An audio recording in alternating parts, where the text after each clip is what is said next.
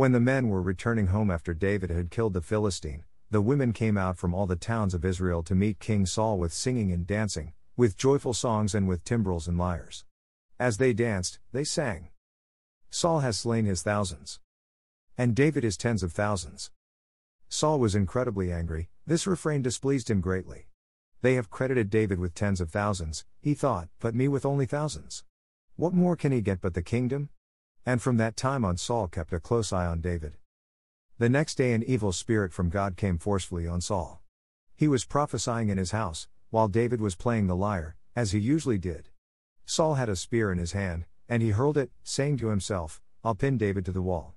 But David eluded him twice. Saul was afraid of David because the Lord was with David but had departed from Saul. So, he sent David away from him and gave him command over 1,000 men, and David led the troops in their campaigns.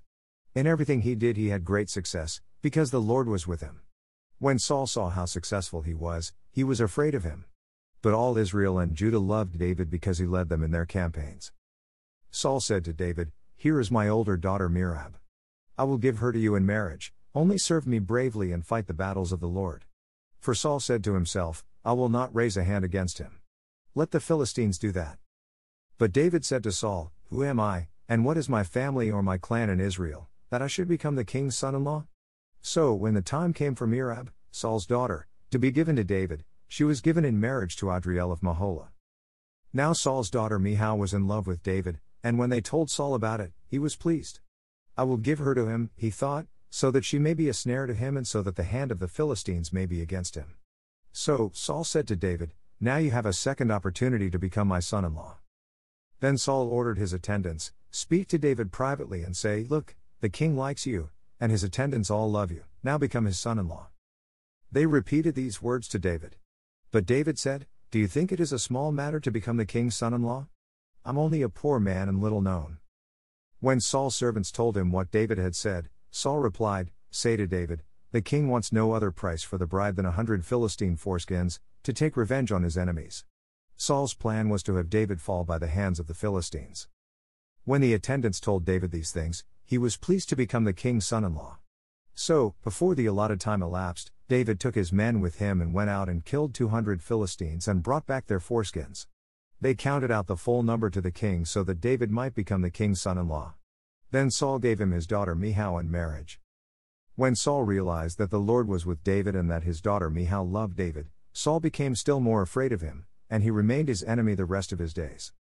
The Philistine commanders continued to go out to battle, and as often as they did, David met with more success than the rest of Saul's officers, and his name became well known.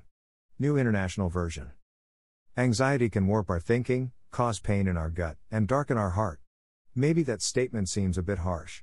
After all, everyone becomes anxious, at some time or another. Anxiety is endemic to the human experience, it is something we all have in common. Whenever anxiety takes root in the life of a person, it bears the fruit of irrational fear and deep insecurity. King Saul was jealous of David's success in battle. Behind Saul's personal anxiety was the concern that David was stealing the limelight. It made Saul angry, David getting all the attention. Since Saul was the leader in charge, he continually put David in overwhelming situations where it seemed likely he would fail. But instead of failure, David was wildly successful in everything he did. Today's Old Testament lesson makes it clear David's achievements were because the Lord was with him. This made Saul even more anxious and afraid, possessing malevolent motives behind everything he did toward David. Even though it might not have looked evil on the outside, in reality, the interior life of Saul was a mess. And it made him plain stupid. When Saul observed God was with David, it only reinforced his fear and led him down a dark path. In contrast to Saul, David had godly character, developed in the lonely place of the pasture. It led him on a lighted trail toward the will of God. Genuine integrity is always forged in the secret place where no one is looking. If we are merely concerned for outward performance and/or perfectionism, all sorts of anxieties can develop and twist our sense of reality. Yet, if we pay attention to the inner person, and allow God to create a deep faith within, then we can stand strong, even when there are those who have ill will against us. Search me, O God, and know my heart. Test me and know my anxious thoughts. See if there is any offensive way in me and lead me in the way everlasting. Amen. Above painting by Chinese artist He Chi. Above statue of King Saul at the University of North Carolina Art Museum.